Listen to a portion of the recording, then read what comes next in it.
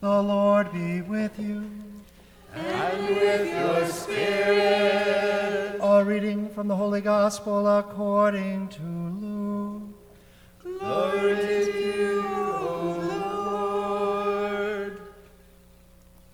At that time the Lord appointed 72 others, whom he sent ahead of him in pairs to every town and place he intended to visit. He said to them, "The harvest is abundant, but the laborers are few. So ask the master of the harvest to send out laborers for his harvest. Go on your way. Behold, I am sending you like lambs among wolves. Carry no money bag, no sack, no sandals, and greet no one along the way. In whatever house you enter, first say, 'Peace to this household.' If a peaceful person lives there, your peace will rest on him. But if not, it will return to you. Stay in the same house and eat and drink what is offered to you, for the laborer deserves his payment. Do not move about from one house to another. Whatever town you enter and they welcome you, eat what is set before you. Cure the sick in it, and say to them, 'The kingdom of God is at hand for you.' Whatever town you enter and they do not receive you, go out into the streets and say, 'The dust of your town that clings to our feet, even that we shake off against you.' Yet know this, the kingdom of God is at hand. I tell you, it will be more tolerable for Sodom on that day than for that town." The 72 returned rejoicing and said, "Lord, even the demons are subject to us because of your name."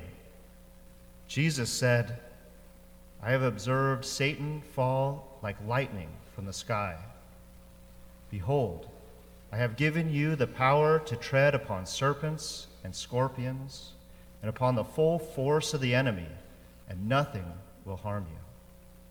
Nevertheless, do not rejoice because the spirits are subject to you, but rejoice because your names are written in heaven." The word of the Lord. Thanks be to God.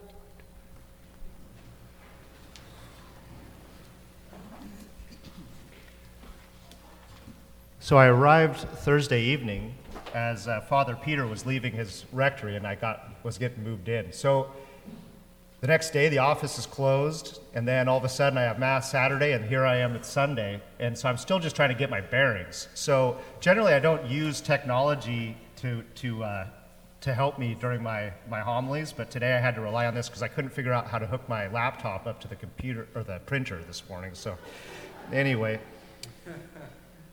again, I appreciate your patience with me as I get started here. One thing, another kind of just a funny note that I'd like to point out, this week of the liturgical year, the 14th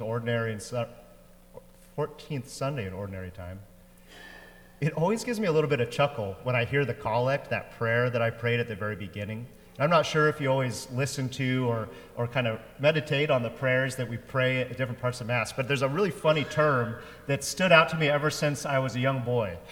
And it's the phrase that says, "O God, who in the abasement of your Son have raised up a fallen world." Abasement? What does Jesus' basement look like? What does he keep in there? I didn't realize that like in ancient Palestine or Israel that they had basements. I just assumed like it was like you built your house on the ground, whatever. But apparently in Jesus' basement, what it says, not in his abasement, but that he became like us in the abasement, that God would become man. That's what abasement means, that he has extreme dignity. And he came to this world, took on human flesh to become just like one of us, so that our human nature would be elevated to be just like his, that we would become true sons and daughters of God. Not just in some cliche way or phrase that we speak about, but that we would truly become sons and daughters of Jesus Christ. So what do you find in the basement of Jesus? Well, you find the fruit of such a marvelous act. That's holy joy, eternal gladness. That's the rest of that collect prayer, that those you have freed from slavery will receive eternal joy. Those you have risen up will have eternal gladness. And that theme of joy and gladness runs throughout all of the readings. If you have your Magnificat or the what do you call it, the OCP, the Breaking Bread, and you're reading through it with me and with all of us, you can see the word rejoice come up over and over and over.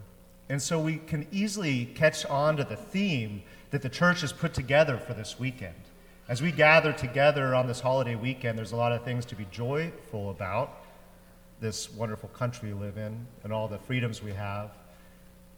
But true joy for us as Christians doesn't come in the work of human hands or through any political alignments or anything else along those lines, but true joy comes only from one source, from God himself. And that's that central message that we have today. In the gospel, Jesus sends out his 72 disciples. They go out in pairs to all the towns in which he plans to go himself. So he sends them out there with very specific directions. In some translations or different versions of the gospel, it's really funny, some of the directions he gives, but I won't go through that. But it's amazing because they go out there, they follow his directions, and everything that he said would happen, happens. The demons fled. The sick were cured. People received them with joy, and they were able to proclaim the good news. And then Jesus says something really strange in response. When they get back, they come back and they're rejoicing. They're filled with that grace, with that Holy Spirit active in their ministry, and they're rejoicing. And Jesus says to them, I watched Satan fall like lightning from the heavens. Now, that's kind of strange. What did he mean by that? I saw Satan fall like lightning. Some biblical commentators, there's kind of two camps when you ask someone that's a scholar about the sacred scriptures. One camp says, well, obviously, when these 72 disciples got back and they were filled with all this joy, they're rejoicing, and the Lord said this to confirm them in what they had been doing. He said, yeah, I know you're excited, I know you're filled with joy. I even saw Satan fall from heaven. The work you're doing out there in my name has the power to cast him out. And he has no power over this world because of what you're doing in my name. So it's an affirmation. But then there's another camp of biblical scholars who would say, well, actually, when he says that Satan fell like lightning from heaven, it was a little warning to the disciples because they had gone out and did all of this work, and they had great success. So when they came back rejoicing, our Lord gave them a little warning against the sin of pride, the sin of Satan himself. Because if we remember the story of Satan, of Lucifer, according to Hebrew tradition and Catholic tradition, he was created good. He was created with all the other angels in heaven. And like all the angels in heaven, including Saint Michael, who we pray for his protection and intercession, Lucifer, the light bearer, like lightning, he was given absolute freedom, and he turned that freedom into an opportunity for pride. And it was his pride that he could control and power and do what he wanted and take his freedom into his own hands that led to his fall. And so Jesus was warning the 72 disciples, saying, it's great that you were so successful and that you're so full of joy for what's happened. But remember that it's not through your work alone, but through my name that this happened. And if you forget that, perhaps you, like Satan, may fall. Your pride will be your downfall. And so in either case, the lesson is the same. Whether it's an affirmation or a warning, the lesson for the disciples and for all of us is that God is going to send us forth out into this world, out into this broken world so full of sorrow, so full of hatred, violence, injustice, all of the things that we can see out there marking our headlines of our newspapers. He sends us out into that to be his emissaries, to be his envoy, to go out into the world and to share his love and his peace and his joy and to bring justice. We are his 72 brothers and sisters. And the lesson is that when we go out there, we're not going to be able to do it by ourselves. I cannot be standing here. I would not be standing here without his grace living and operative in my life. Without him first calling me and sending me, I would not be standing here. And so, in that sense, nothing's possible without God. And anything is possible with God. When we go out there into our lives, into our families, into our workplaces, wherever we're at, we need to take God with us. We need to develop that close and intimate relationship that the disciples shared with Jesus as they traveled the hill countries of Galilee, as they went along the seasides. We need to have that sense of closeness to the Lord. Now, all of the saints throughout history have learned this lesson, this necessity to be close to Jesus. No matter who your patron is or your favorite, or if you haven't really studied or you've read all the lives of the saints, I challenge you to go and find a saint who had just incredible success throughout their whole life and never had any kind of trials or sufferings. Is there one? There's a lot of martyrs.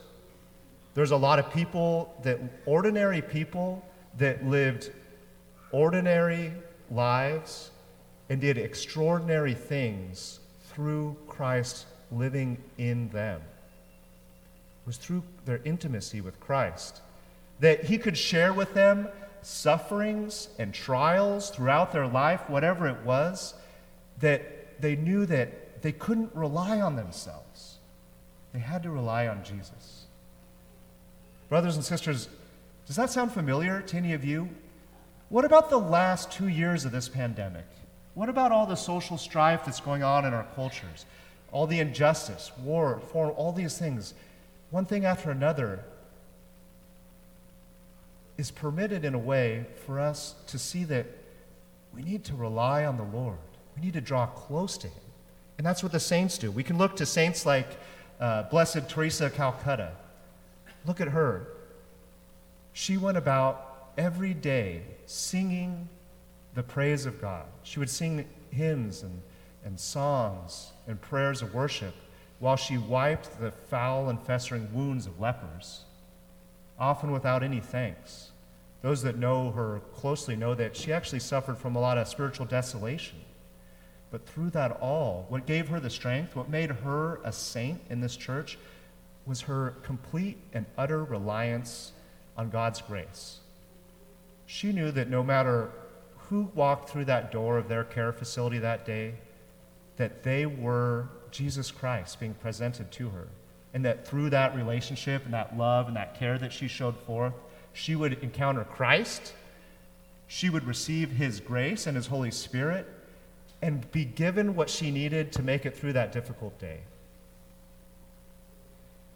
It's an important lesson for all of us because in our modern culture, it's so easy, despite what we've been through recently with the pandemic, to get too over-reliant on all of our advances in technology and science. I mean, look at me up here. I got a tablet. I rely on this. And sometimes we can be tempted, especially the young among us who've grown up in this technology world. We have our little cell phone, and we can pull up a whole world of information, all kinds of videos, all kinds of resources, all kinds of everything. And it can become for us like a little idol, a little source of joy. This is going to bring me joy.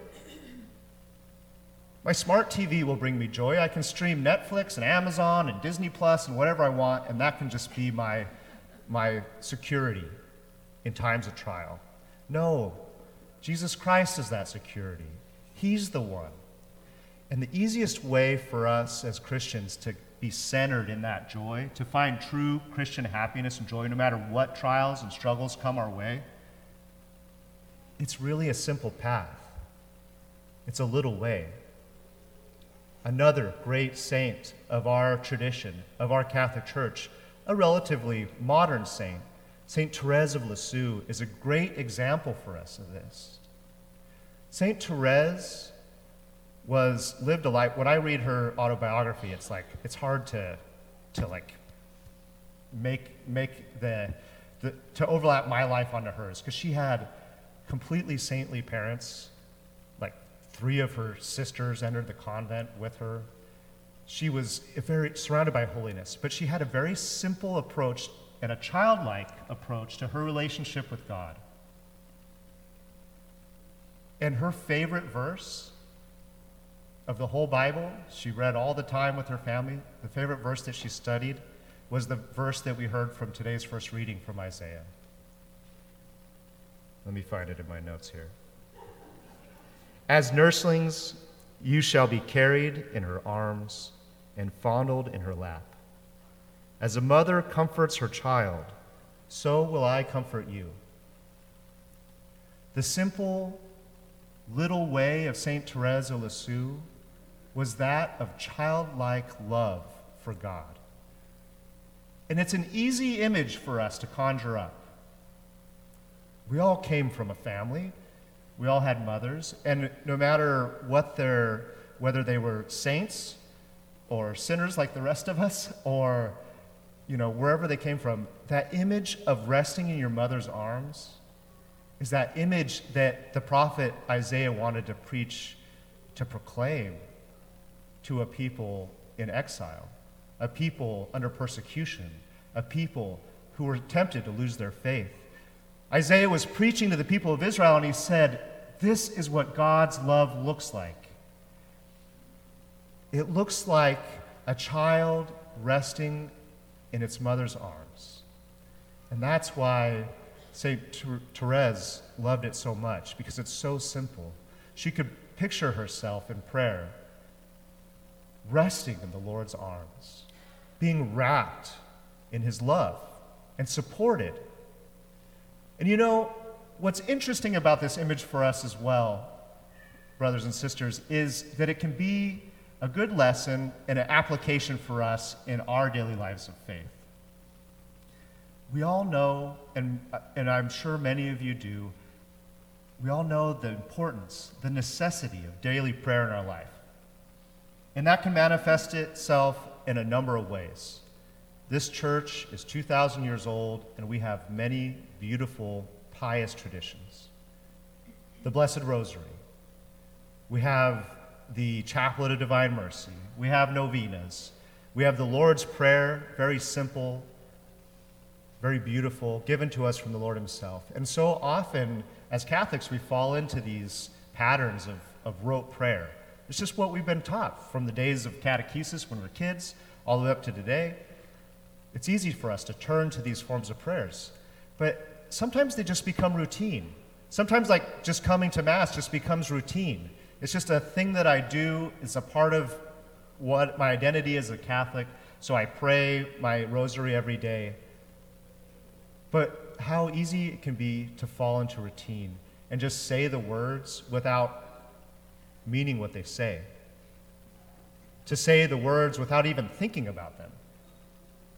It doesn't even, any of us can recite a Hail Mary at the drop of a pin. We can do it so easily. But what St. Therese wants to teach us, what the Lord wants to draw us to today, not that any of our rote prayers or our pious traditions are ineffective or are unworthy, but he wants to draw us into a very close, intimate relationship with himself, like a child in its mother's arms. He wants us to rely on him, just like he told the disciples, in my name you casted out demons. Rely on me. He wants us to rely on our mothers. And like a child, I don't know if you've observed this, it's not the same with every child, some are kind of shy. But others, when they're really young to their parents, they'll just say anything, right? Mom asks them a question, they're just going to respond with whatever's on the heart, blank slate. There's complete honesty, total transparency.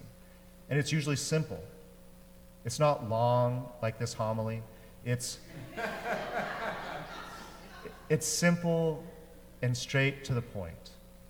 And God rejoices in that. That's what a personal relationship with Jesus Christ can look like. Yes, pray the rosary. I do every day. Pray the Divine Mercy Chaplet. Do that. But if you do nothing else, even just 5 minutes of brutally honest prayer with the Lord, anything, no mask, no hesitancy, no, like a child speaking to their father or their brother or their best friend. Jesus, I'm late to work and this traffic is crazy. And I'm gonna freak out. Lord, my coworker is getting under my nerves and I want to throw a stapler at him. Nope. God, I'm so afraid for the future and what it holds for my mother who's ill. God, I need your assistance. Come to my help. Thank you, Jesus. I woke up today. There's so many just very simple prayers. And every time we turn to the Lord, especially when it's from here, from the heart, without any kind of routine or whatever it is. Routines are good. Don't get me wrong. But that simple, childlike disposition towards the Lord is going to develop that relationship that you can turn to him in any moment of need. And like a child who relies absolutely on their parents for life and survival and all things, that's the disposition we'll have with Jesus Christ, with God our Father, with the Holy Spirit. That, yes, we're independent agents and acting out in the world, and we're going to do marvelous and amazing things with his help. With his help. Our names will be written in heaven. With his help, we will cure the sick. We will bring justice to this world. We'll bring peace to the streets of Portland, of Beaverton, of the whole world, by transforming ourselves like him into signs of love in this world, channels of grace. Brothers and sisters, that's what it's like to be a Christian. And that's the source of true Christian joy that no person can take away, that no laws, no persecutions, nothing can take from us. That relationship, that personal relationship with our Lord and Savior. Nothing can take that away.